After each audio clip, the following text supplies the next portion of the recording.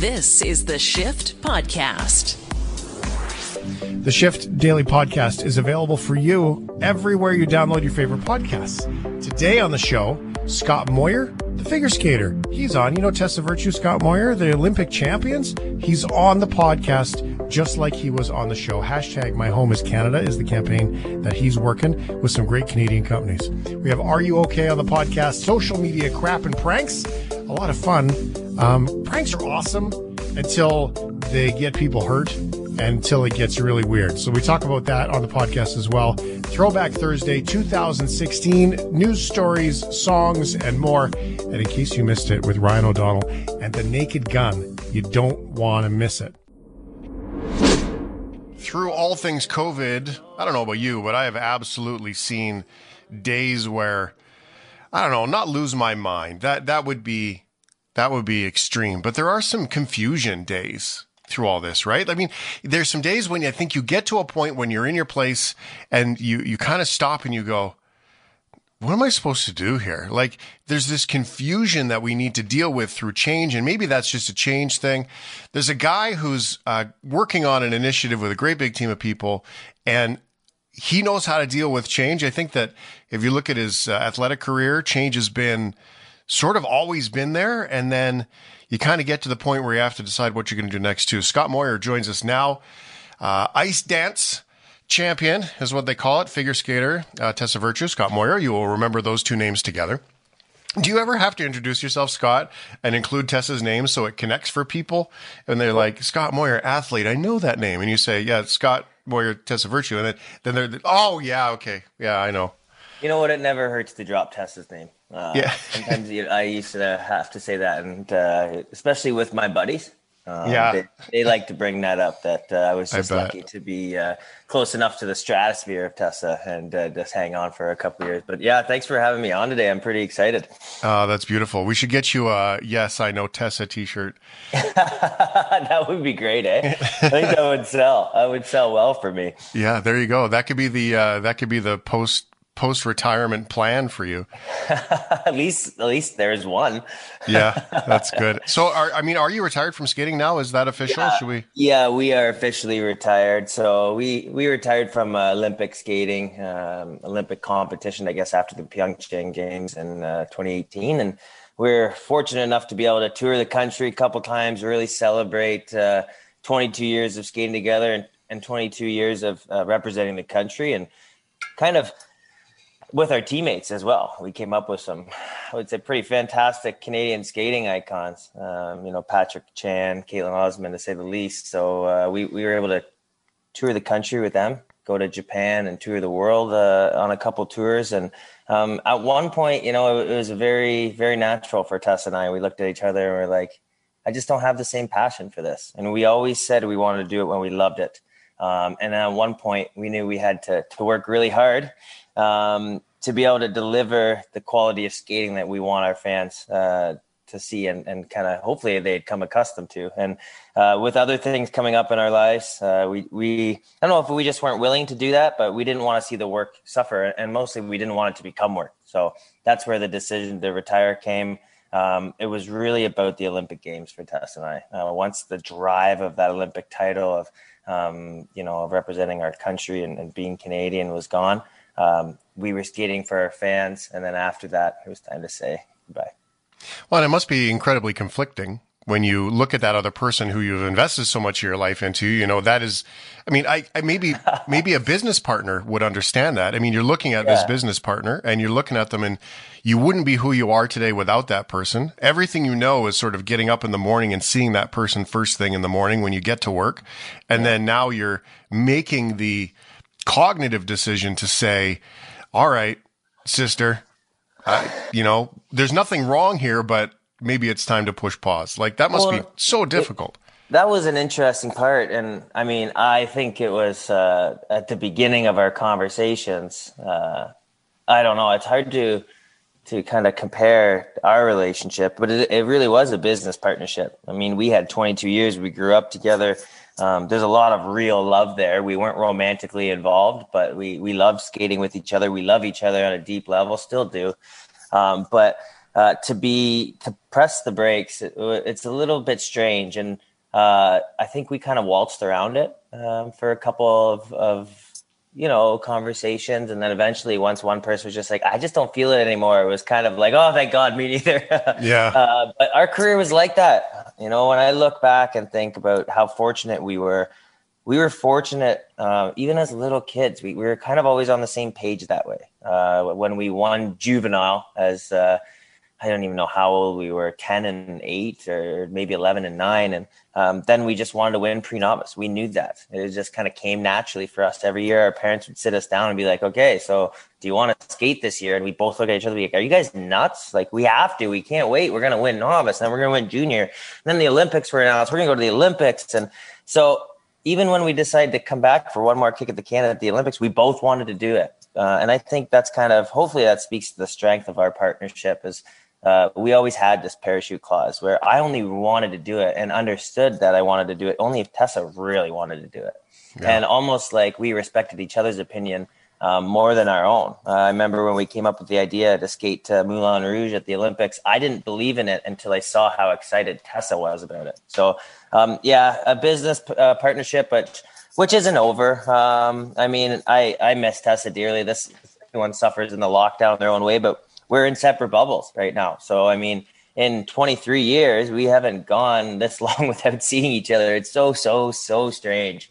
But ultimately, we had other goals that we wanted to accomplish personally.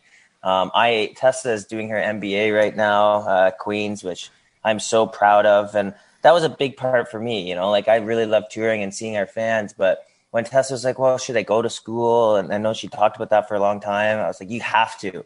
That's when it made sense to me. And I wanted to start a figure skating school in my hometown. And so there's a lot of things and a lot of other goals that we just simply couldn't do everything.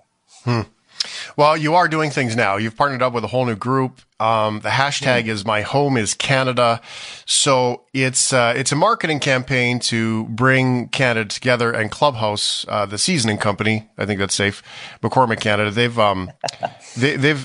They've really sort of gotten behind this marketing campaign to share from home, sort of like you described, right? Everyone's in their bubbles. How do we share that? So tell us about this, and what's your intention behind it? Like, what are you trying to accomplish? Yeah, it's a good question. And I was one of the fortunate things about our position and being able to connect with so many Canadians is we get to work with great Canadian companies like Clubhouse, who's a 135-year history in London, Ontario. Us being born and raised in the London area, it was a fitting partnership. And this initiative isn't crazy complicated, but it comes at a great time when it's been a heavy year, kind of turning over the calendar into 2021. Everyone's looking for some hope, and I think kind of the blue days are just starting to drag here, and the novelty, if there ever was such a thing, of a lockdown and staying home is really wearing off. So this campaign is really to bring a little bit of light.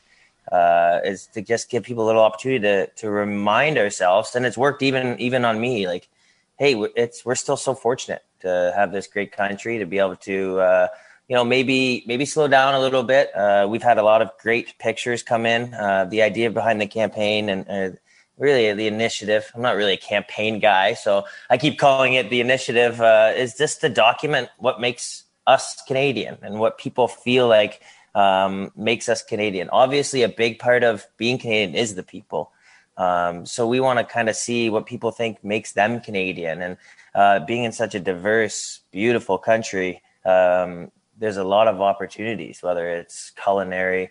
We've had a lot of great scenic pictures, and really you just go, if it's inside your house, if you can't get out, and I know a lot of people are kind of stuck in that situation, but it's whatever you think it is. And we're looking for people to be creative, take a picture, and then use the hashtag on Instagram, Facebook, or Twitter. My Home is Canada. Pour le français, chez moi c'est le Canada.ca is the website. And so, just share with us, and then we're gonna take these pictures, combine them together, and make a spiritual light show. That's very cool. It's very simple, but it's I think hopefully it kind of is a little bit of a motivation. I know when I did my first picture, like I was like, okay, I better do something. What's Canadian? You know, I was going to go out on the snowmobile, but in southwestern Ontario right now, I can't believe I'm saying this because in places there's too much snow, but we don't have as much snow as I wish we did. So I got out. It was by the fire in the winter, and I got out there, and it's like, oh crap, like this is awesome. I forget, even just being outside and force myself to do something a little different. You get a chance to enjoy it. So hopefully, even if it does that for one or two people, I'd say it's worth it. Well, it does bring up for me how wonderful and gorgeous our country is. I look at it from that perspective.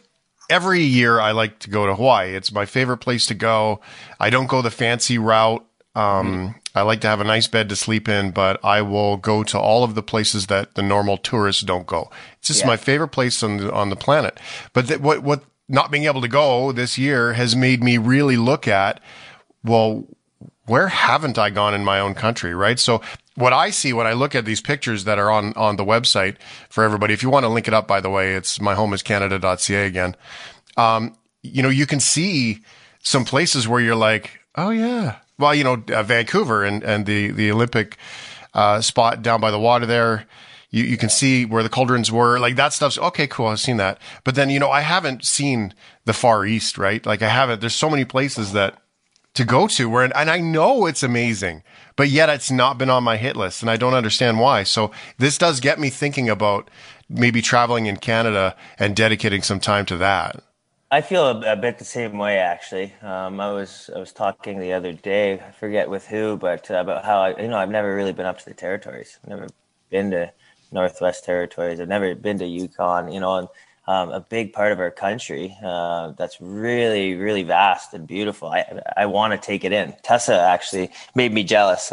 She did a trip up there, and that's the one corner I haven't been to, but I will say the East is unbelievable. The West is unbelievable. Central, mountains. I mean, that's what makes Canada so neat. It's so different. And getting into all these different little corners, I mean, and seeing the personality come out in all these little corners, it makes it so cool. So, yeah, that's what I like about the pictures, too. Like, you can kind of tell, even without looking at the captions, where it is.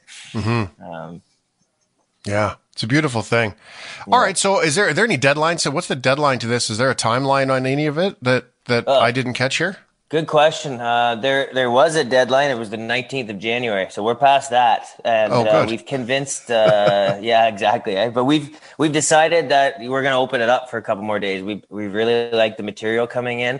It's been a lot of fun online interacting with some people, something I probably don't do enough, being able to use social media for its positive.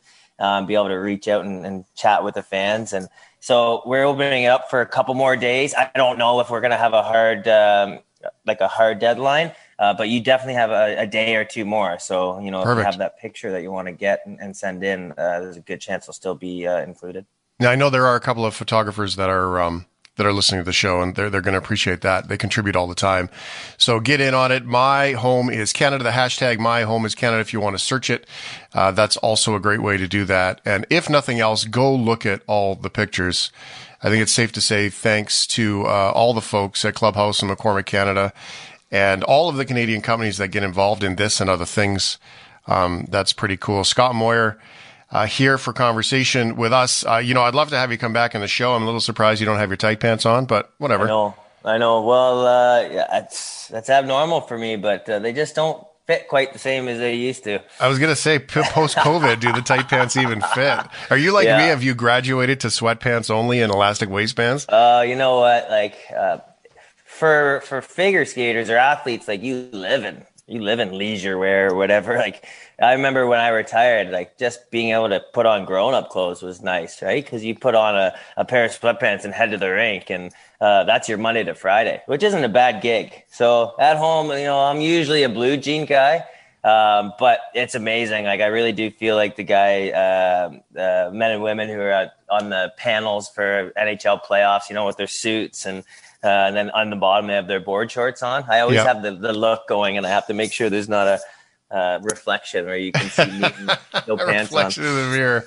Yeah. Oh man, it's a beautiful thing. Will you keep us up to date with what you're getting up to here? Because I love this initiative, and obviously we spoke about change. We spoke about change off the top there, and there's a lot of change coming for what's next for you. Is there any insight of what you're up to? for sure. There's a lot of exciting things for us. I think a big part after the Olympic Games was, trying to be a contributing member of my family again. As an athlete, there's so many sacrifices that your family takes. So I'm happy to be kind of back in my hometown of Ilderton, Ontario, close to my mom and dad, where I can help out here and there and see my nieces and nephews. But also I'm starting an elite ice dance school here in the London area. And we're very excited about it. Hopefully we'll be able to bring some more world-class athletes to our country to train here, and hopefully influence our Canadian athletes to go for the opportunities that we were able to have. And that I'm super pumped about. On a personal note, I'm one of those people who was supposed to get married during COVID. Didn't happen. I'm really looking forward to hopefully getting that going. I don't know if it'll be this summer now, probably next, and starting our own family. Wow, man, change all enough? over the place. Is that enough? I feel like I'm getting stressed out just talking hearing about all it. that. Hey, oh man, we might need to have a drink.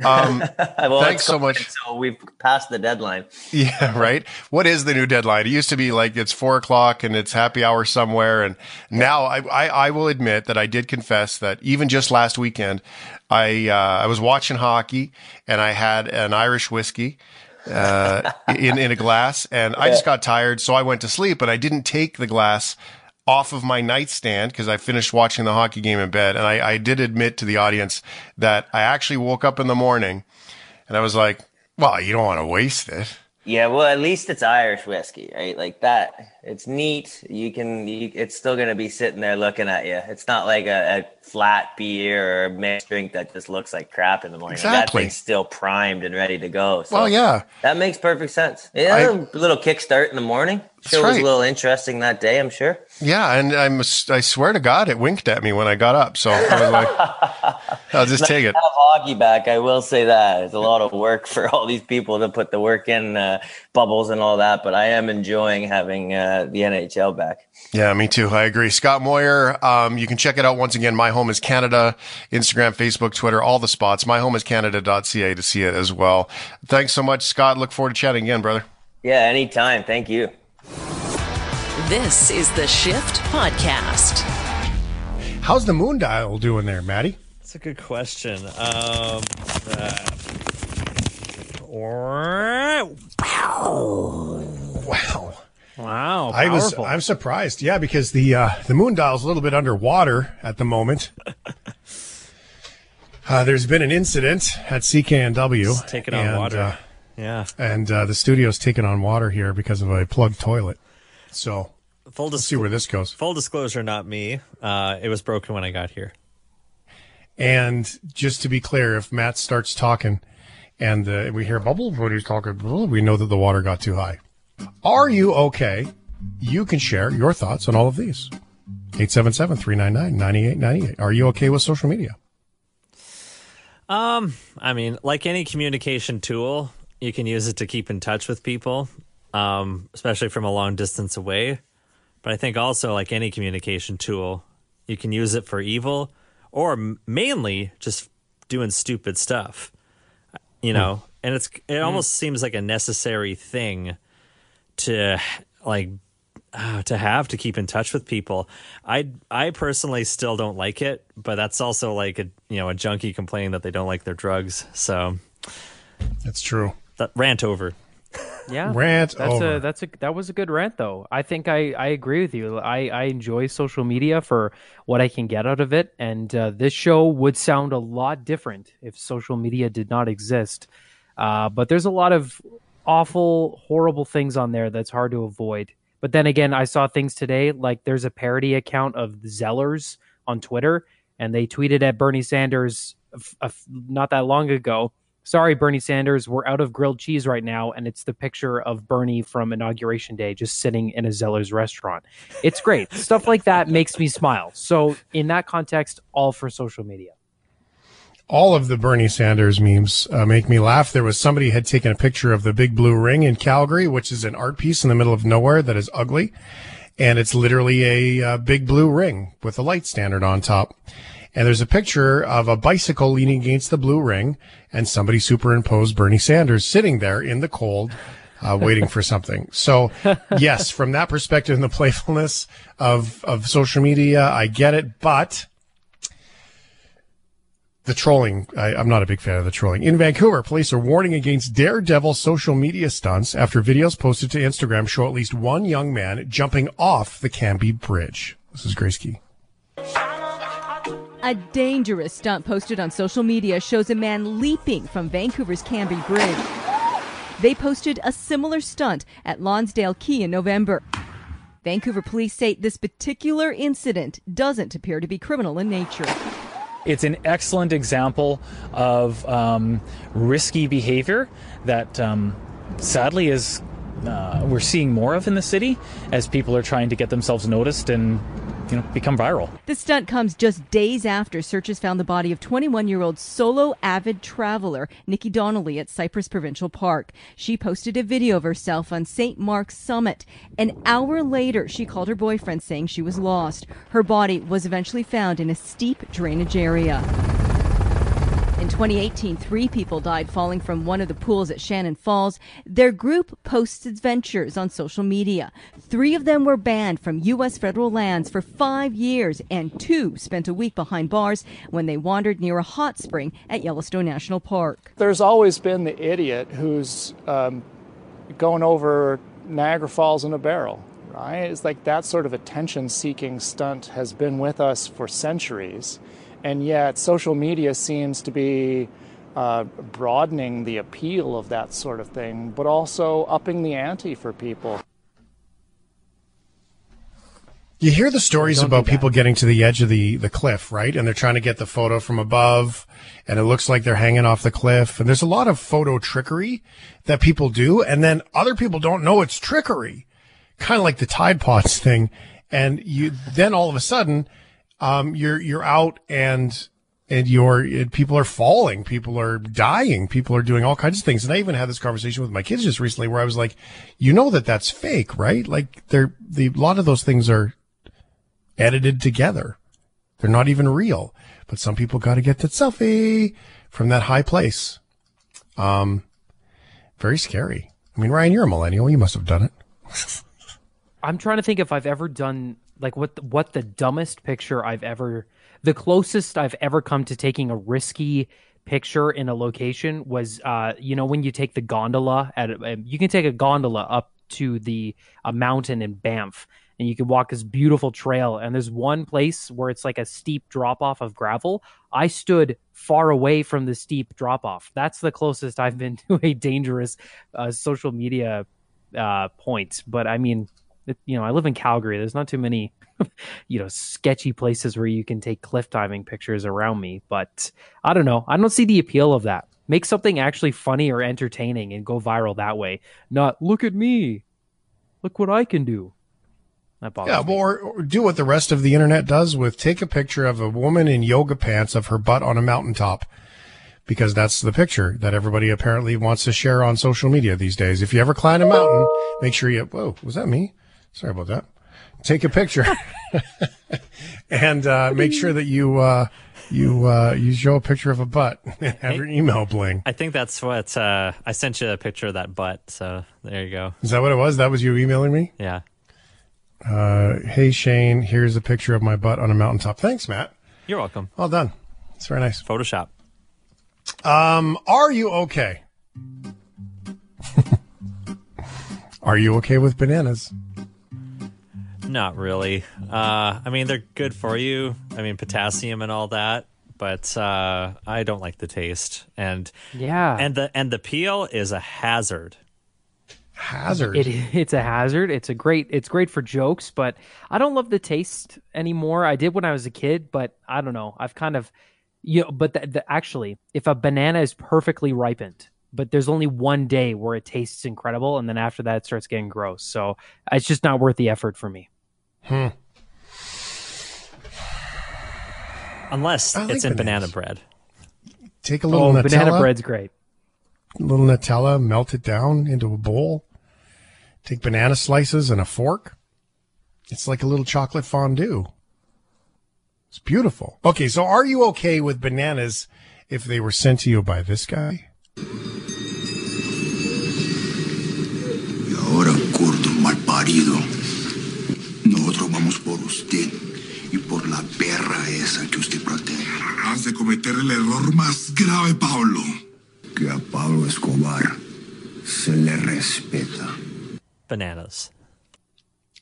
So, in case you're wondering, that's Pablo Escobar from Narcos, the TV show. And so imagine if your bananas arrived and it says, return to sender Pablo Escobar. Or someone else of his industry. Yeah. A Kelowna RCMP International Drug Investigation has now concluded, in which over 20 kilograms of cocaine, how did I forget how they say it on the show? Cocaina. Were found inside two banana shipments. The discovery happened on February 24, 2019, when two separate Kelowna grocery stores both found what they believed to be large bricks of illicit drugs. The first discovery was at a Kelowna grocery store when staff found 12 large bricks of drugs hidden in their banana shipment, which is interesting to think that someone showed up at a drug deal with a bucket full of bananas because they grabbed the wrong box. That's an awkward conversation. Yeah. Yeah. Or to think that drugs are smuggled in such simple things that we use every day and we don't know that. I mean, you go grab your banana and you're going to need to wash your hands after you grab your banana because you could be covered in cocaine. Cocaine. What'd you say? Cocaina. Cocaine. Cocaina. Corporal Jeff Carroll of the Kelowna RCMP drug section says the drug section of the Kelowna RCMP street enforcement. That's word for word. Oh, I love it. Who's on first here? What the heck? And they wonder why the RCMP costs so much money. Okay, let me try that again. It's been a long day, folks. What a screw up. Okay, no, this is literally what was written. Whew, okay, Corporal Jeff Carroll of the Kelowna RCMP drug section says the drug section of the Kelowna RCMP street enforcement unit worked collaboratively with the Canadian Border Services Agency to determine that the shipments originated in Colombia. They spent all that money with all of those groups to be able to figure out that the cocaine came from Colombia. I mean, Your tax cocaine dollars can at come work. from all over, but I mean, bananas, Come on, if you were tropical fruit, and if you're going to I roll the imagine that was dice, probably their first thing. Yeah, but I mean, yeah, there's a big investigation for you. if we were sitting here saying, I'm going to bet you beer and a can of Spam over where those drugs came from, who's going to bet against Colombia? Right? Nobody. But it took the Kelowna RCMP drug section and the drug section of the Kelowna RCMP street enforcement unit to work with Canada Border Services. A lot of manpower. And that, my friends, is why our taxes are so incredibly high. You know what we should do? Just sell the Coke, put it back to the police budget. It's probably going to save us some money. Move along. All right. Are you okay? Are you okay with dramas?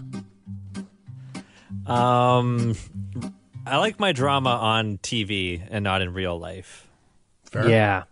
Actually, I'm a drama kid at heart. I love drama. I'm not gonna lie. I live for it. When I was a kid, for sure, or in high school, every day. What's the tea? What's the drama? You know, I love it.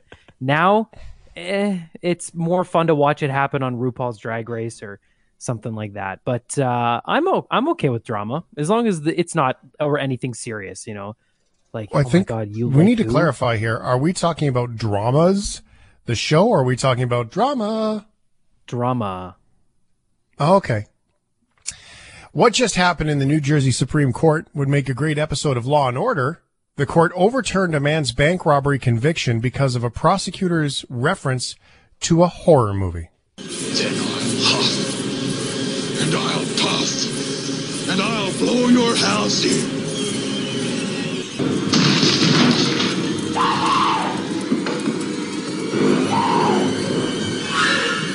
Here's Johnny. So, that's every time that movie's on TV, like, it's freaky. It's amazing. It is one amazing movie, and I don't like scary movies. Red Rum. I love that we had, like, in our previous segment, we played a clip of Evil Dead, and now we've got The Shining. Yeah, that worked out, didn't it? Yeah. And Steve Stebbing's not even on until tonight. Holy cow. So relaxing. All right, during closing arguments of his case in court against Damon Williams, the prosecutor showed jurors a photo from The Shining depicting the scene you just heard. So it was a scene from the show. The reference was meant to illustrate that actions can speak louder than words and support the prosecutor's contention that Williams should be convicted of a more serious offense, even though no threatening words are ever spoken to the bank teller in Camden County in 2014. The jury convicted Williams of second-degree robbery, which requires the use of force or the threat of force rather than the less serious crime of third-degree theft. Now, prosecutors argued that Williams' conduct before and after passing a note to a teller supported a more serious charge. United's unanimous Supreme Court disagreed on Tuesday and said that the prosecutor must walk a fine line when comparing a defendant and an individual whom the jury associates with violence or guilt. Williams is currently serving a 14-year term for that. Can you imagine? Isn't that crazy? So just to be clear, like, you go rob a bank, you hand a note, and then in court, the prosecutor uses an image from that scene in the movie to scare the crap out of everybody. And that seems like a whole new low, man. I wish there was a camera. I mean, the cameras should not be in courtrooms, but I wish there was one just to capture the look on Williams' face when he saw that come out. And he goes, "Are you serious?" And then everybody in the courtroom is like, "Hey, he's got a good point there." And then back to jail. Yeah. Crazy. I'm pretty sure that would be where the WTF came from. Yish. Are you okay with pranks? I don't know. I think sometimes it's a little bit immature, personally.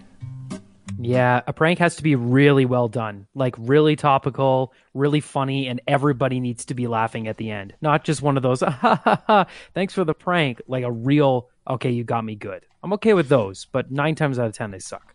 877-399-9898. What is a good prank then? Because a prank is usually at the expense of somebody, right? And I would say that, it's fun when it's your buddy and you pull a little prank on him, like, let's pick something, pick fruit. You put a whoopee cushion under the pillow of the chair. Playful prank. Nobody gets hurt, right? You're on the trip with the buddies, on the golf trip, whatever. You put a little hot sauce in his rye and Coke. But you got a new rye and Coke sitting there. He takes a sip. Blah, that's terrible. Ha, ha, ha. Way to go, Billy. We got you, man. Here's your new rye and Coke. I got you a double.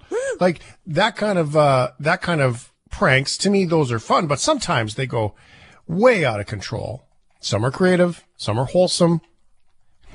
Some give everyone a good laugh. Prime examples in the 2000s Canadian TV show Prank Patrol. Each episode, the hosts would meet up with kids and help them how to pull off insane pranks on their friends. Today, Dylan Miller joins the Prank Patrol. His mission, to create a werewolf with a hunger for his younger brother Jake. Jake thinks Dylan hurt himself and is in the hospital. Oh, my leg. No more playing doctor, all right? But Jake shouldn't worry about his big brother. He should worry about the werewolf that's in the next bed.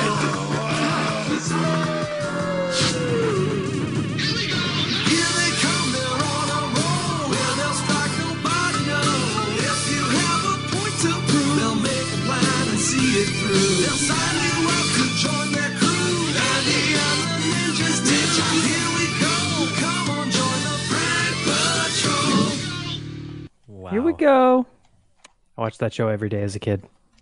What was that? It was Pet Patrol? What was the other one that was there? That was a good one.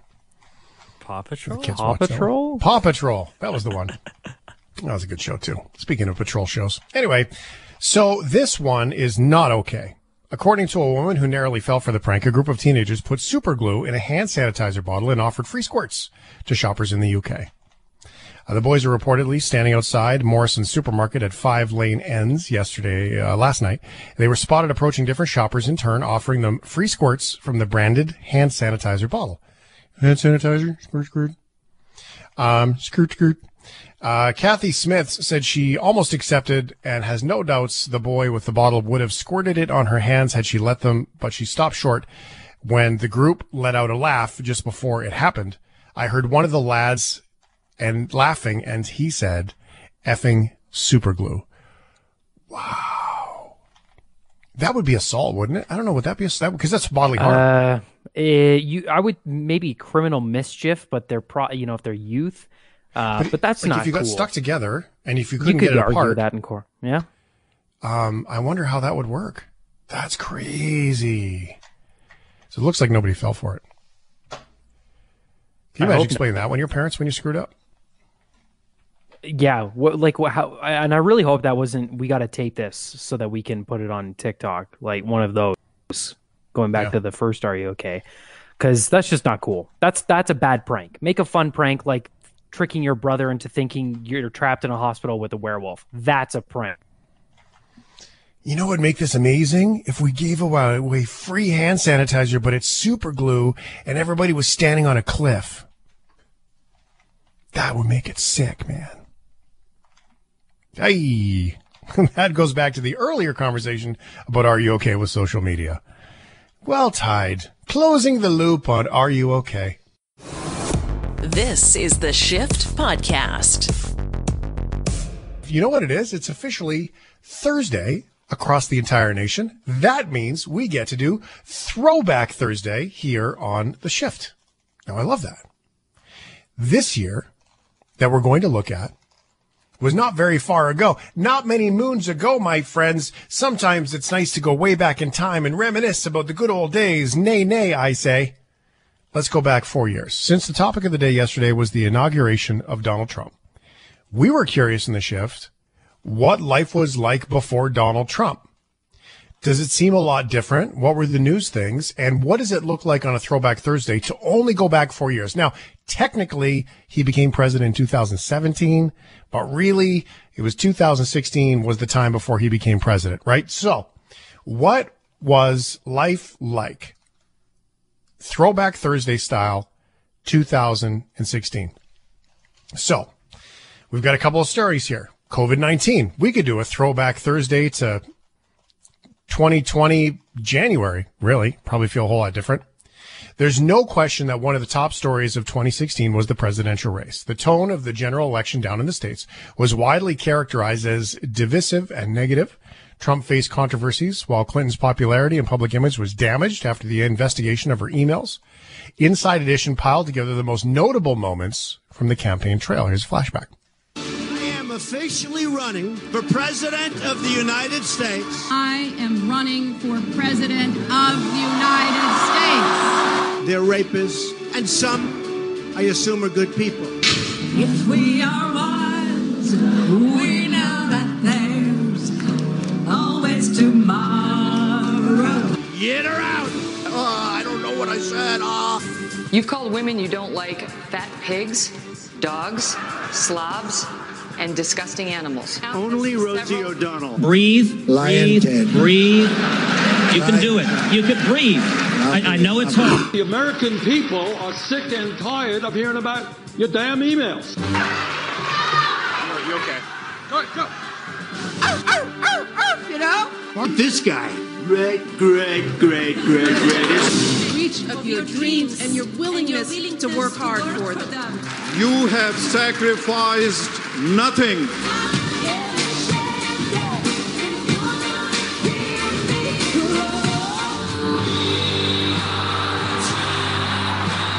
I humbly and gratefully accept your nomination for the presidency of the United States. For President of the United States. You could put half of Trump supporters into what I call the basket of deplorables. This has not been tampered with.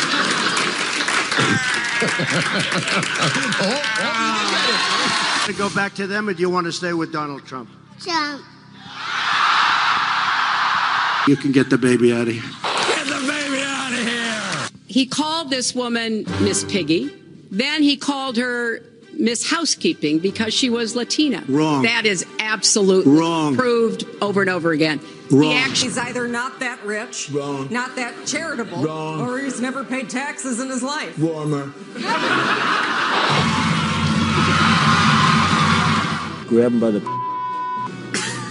I can do anything. This was locker room talk.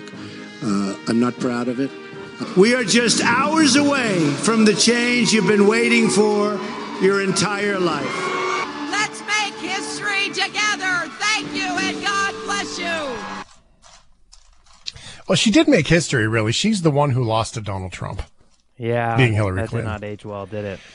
That did not age well. Okay, on the lighter side of the news, from 2016, our throwback, a video game was released that got millions of people to get outside their homes, find and catch Pokemon.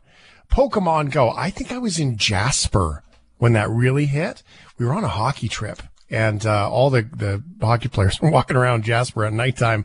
Probably not safe in hindsight. It was one of the most used and most profitable mobile apps in 2016. That year, it was downloaded more than 500 million times worldwide. Here's a report from Global in Toronto on the Pokemon Go craze. My favorite Pokemon is here, and I got to get it before someone else does. Pokemania is back. I'm having a lot of fun, actually.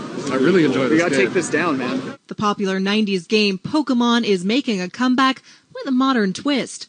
Pokemon Go has only been out for less than a week, and it's already taking the gaming world by storm. It's 2016 now, and Pokemon's still this popular, and just getting a bunch of strangers coming together, and everyone just like cooperating and having fun. The free virtual reality game app uses your phone's GPS to create an augmented reality where Pokemon live among us. Players are encouraged to walk around in the real world to collect Pokemon. I never walked so much. There's places in the city I never discovered that were right behind me, and I had no idea until this game came out. On Monday night, over 100 Pokemon Go players gathered at the CN Tower, meeting complete strangers and exploring their city. So the first time ever, I actually learning about Toronto, specific areas I never heard about, making me walk like several kilometers to hatch an egg. It's hilarious. That was Sparkle Pants. That sounds like Sparkle Pants, although they all sound like they're high on Red Bull or Monster energy drinks. They're so fast in the way they were speaking. I remember when Pokemon Go came out and there was a video of a crowd in LA walking through the streets, and Justin Bieber was in the crowd just walking, playing Pokemon Go, and nobody noticed he was there because everybody was face down on their phone. Oh, It was cool. There you go. All right, 2016 Rio Games brought more than 11,000 athletes from 270 nations, including Canada, together for sports, which we haven't seen in a while, at least of this nature. Canada won 4 gold medals in 2016 when swimmer Penny Oleksiak broke Canada's Olympic record for the most medals with 4. She was 16 at the time, and here's the moment she won gold from 2016, provided by CBC. Going for gold in lane number 5. Penny Oleksiak doesn't have the power that these other women do. She's so young. If she can just get down close to them, she'll have a very, very good back half. I said Kate Campbell was going to go down very quick, and she certainly is doing that right now. From this shot, you can see her in the middle of the pool.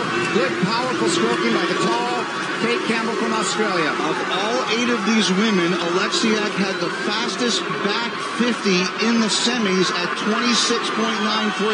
We know she's a great closer. She's going to need it. She's in 7th spot at this point. She's down in the bottom right next to the Swedish swimmer. Campbell way out in front. Her sister up in lane number 2. Second from the left now from the overhead shot. Looks like she's got second place. But here comes everybody. She's got a silver. She's got 2 bronze. Oleksiak has the gold medal. Unbelievable touch at the wall by Oleksiak. Now, thinking back, here's a bit of an irony to it. The Rio Olympics were boycotted by some athletes over concerns of the Zika virus epidemic. However, according to the WHO, no athletes were infected with the virus. So think back 4 years ago, and the Zika virus being so scary. And here we are today. 2016 on our flashback. What city did you live in 2016? 877-399-9898. What city did you live in 2016? The internet went wild in 2016 after a gorilla at the Cincinnati Zoo was killed. In May of that year, a 3-year-old boy climbed into a gorilla enclosure at the Cincinnati Zoo and was grabbed and dragged by Harambe, a 17-year-old western lowland gorilla. To protect the boy, a zoo worker shot and killed Harambe. The gorilla became a meme that still stands the test of time today. It's easy to find. Good Morning America explained why Harambe meme is so timeless. Why have these Harambe memes stood the test of time so well? Why are they so popular 3 months after the actual event. Vox.com says that every popular meme contains an element of genuine fun, but also contains elements of social commentary or ironic commentary on social issues. The Harambe memes check off both of those boxes. But what's in the future for the Harambe meme? Typically, memes die when brands get involved. Big companies trying to capitalize or monetize these existing fan bases and these already very popular characters. So, when a brand gets involved, the meme is dead. Internet users are over it because it's too mainstream. Dead. Done. Dead meme. But online, it seems like Harambe's legacy is safe and sound. It seems like his legacy is going to endure. The Harambe memes are going to last because brands won't touch it. It's too sensitive, too serious, too dark for big brands to want to publicize. 2016 Throwback Thursday, Netflix and binge watching exploded that year with a very, very big pop culture phenomenon show, easily recognized by its theme song.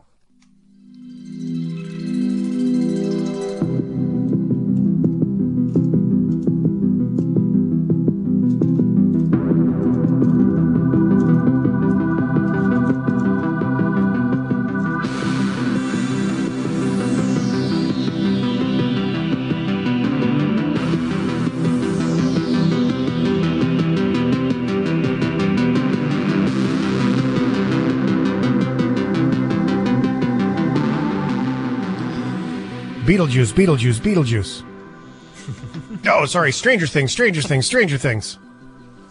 So popular, in fact, it was used as TV commercials for cable companies, all that kind of stuff. It was created by the Duffer Brothers, and it really did change streaming forever. It was the first real dig into just absolute binging the show. So the Duffer Brothers developed different series of a mix of detectives and dramas alongside supernatural elements portrayed by horror, science fiction, and childlike wonder. It was a little bit of superpower, a little bit of weird. It had a very 80s throwback vibe to it. And we still see that trend in stuff today, like movies and things. It's kind of cool. For the third seasons, Netflix revealed that the show had broken viewing records for Netflix, with 40.7 million households having watched the show in its first 4 days, and 18.2 million already watched the entire series in that same time frame.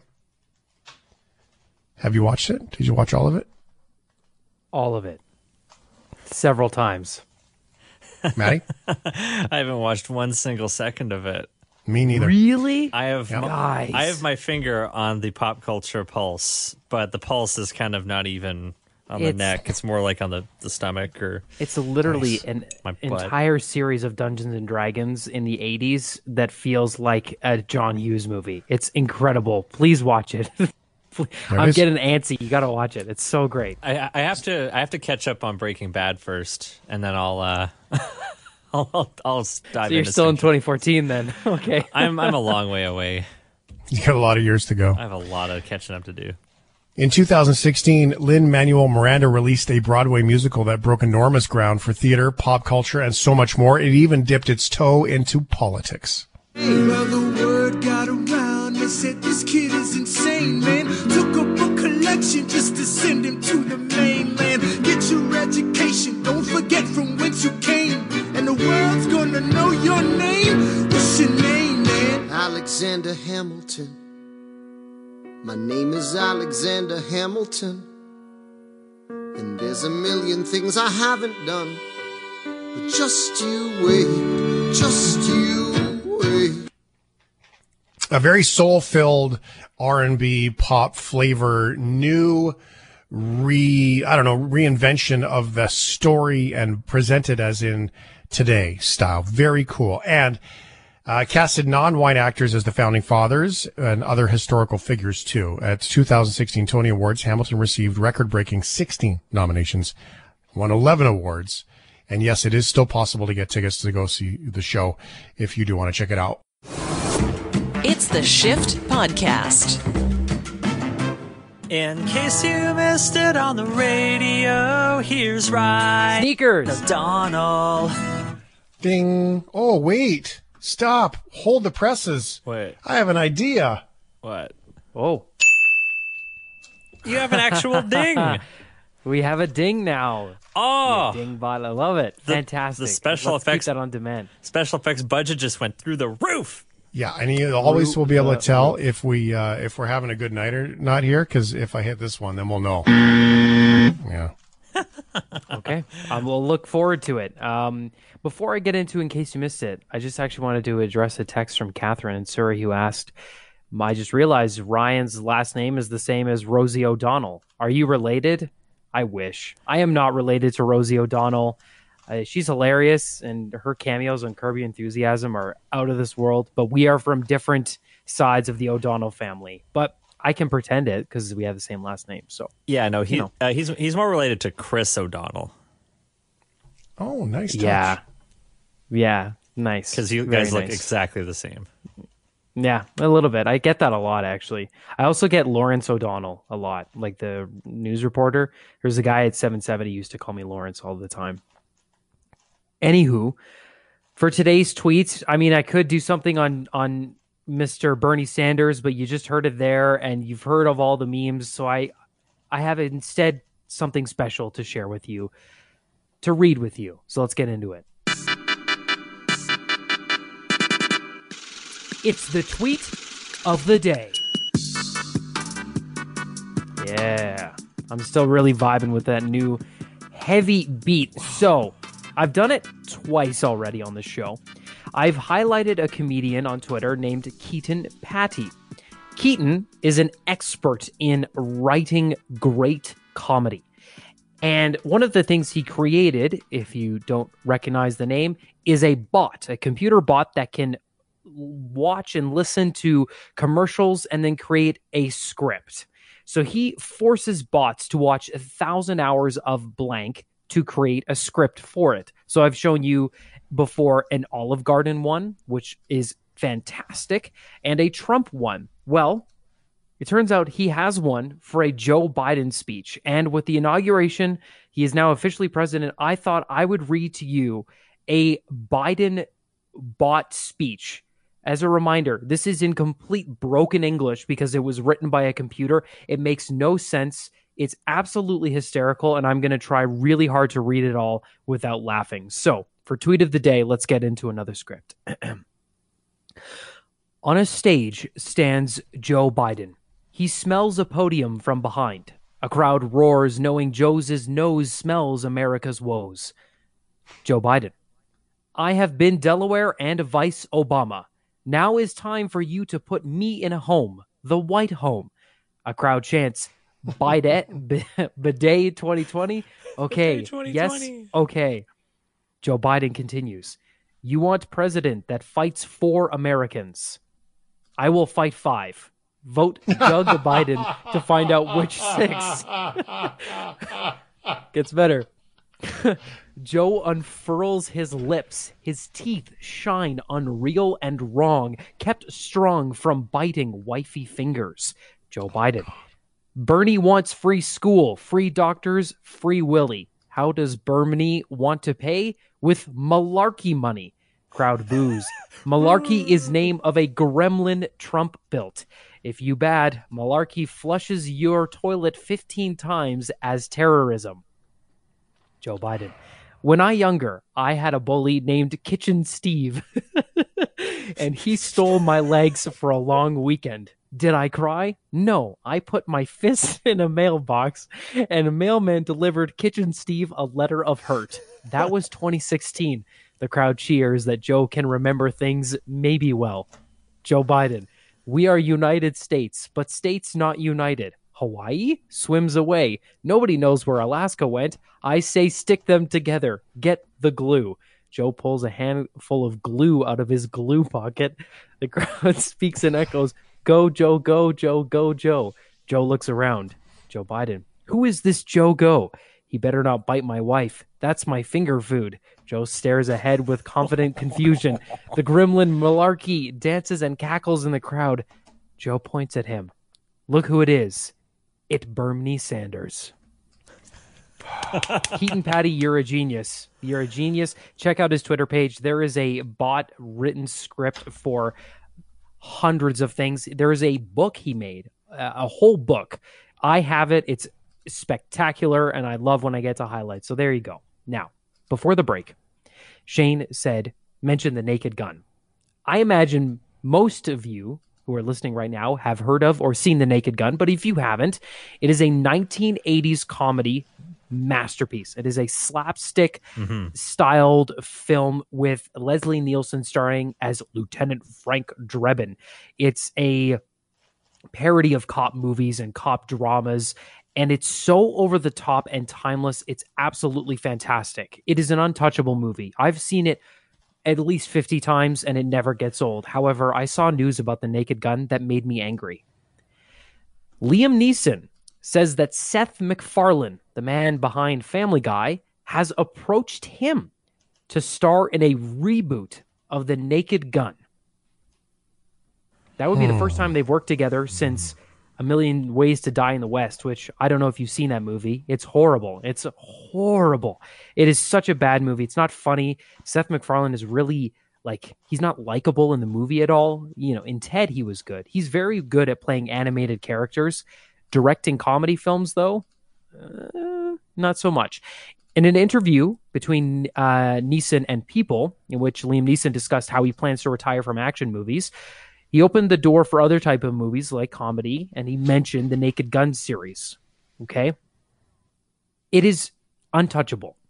Don't you dare touch this one. Because here's the thing. You could write a hilarious script, but remakes or reboots never have the same heart or understanding of the source material like the originals. And this is one of those movies where you could make it as funny as you want, but I just don't think you'll be able to capture the wit of Leslie Nielsen and the way that film was presented.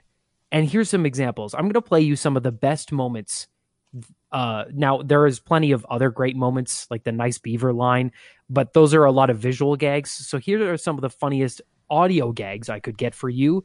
And you tell me you think anybody could recreate these. Lieutenant, the feeling is mutual.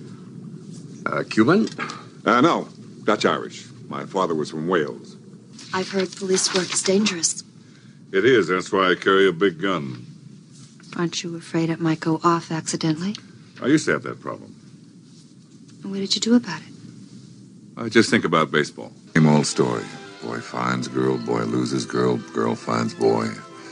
Boy forgets girl, boy remembers girl. And girl dies in a tragic blimp accident over the Orange Bowl on New Year's Day. Good year? No, the worst. I couldn't believe it was her. It was like a dream. But there she was, just like I remembered her. That delicately beautiful face. And a body that could melt a cheese sandwich from across the room. And breasts that seemed to say, hey, look at these.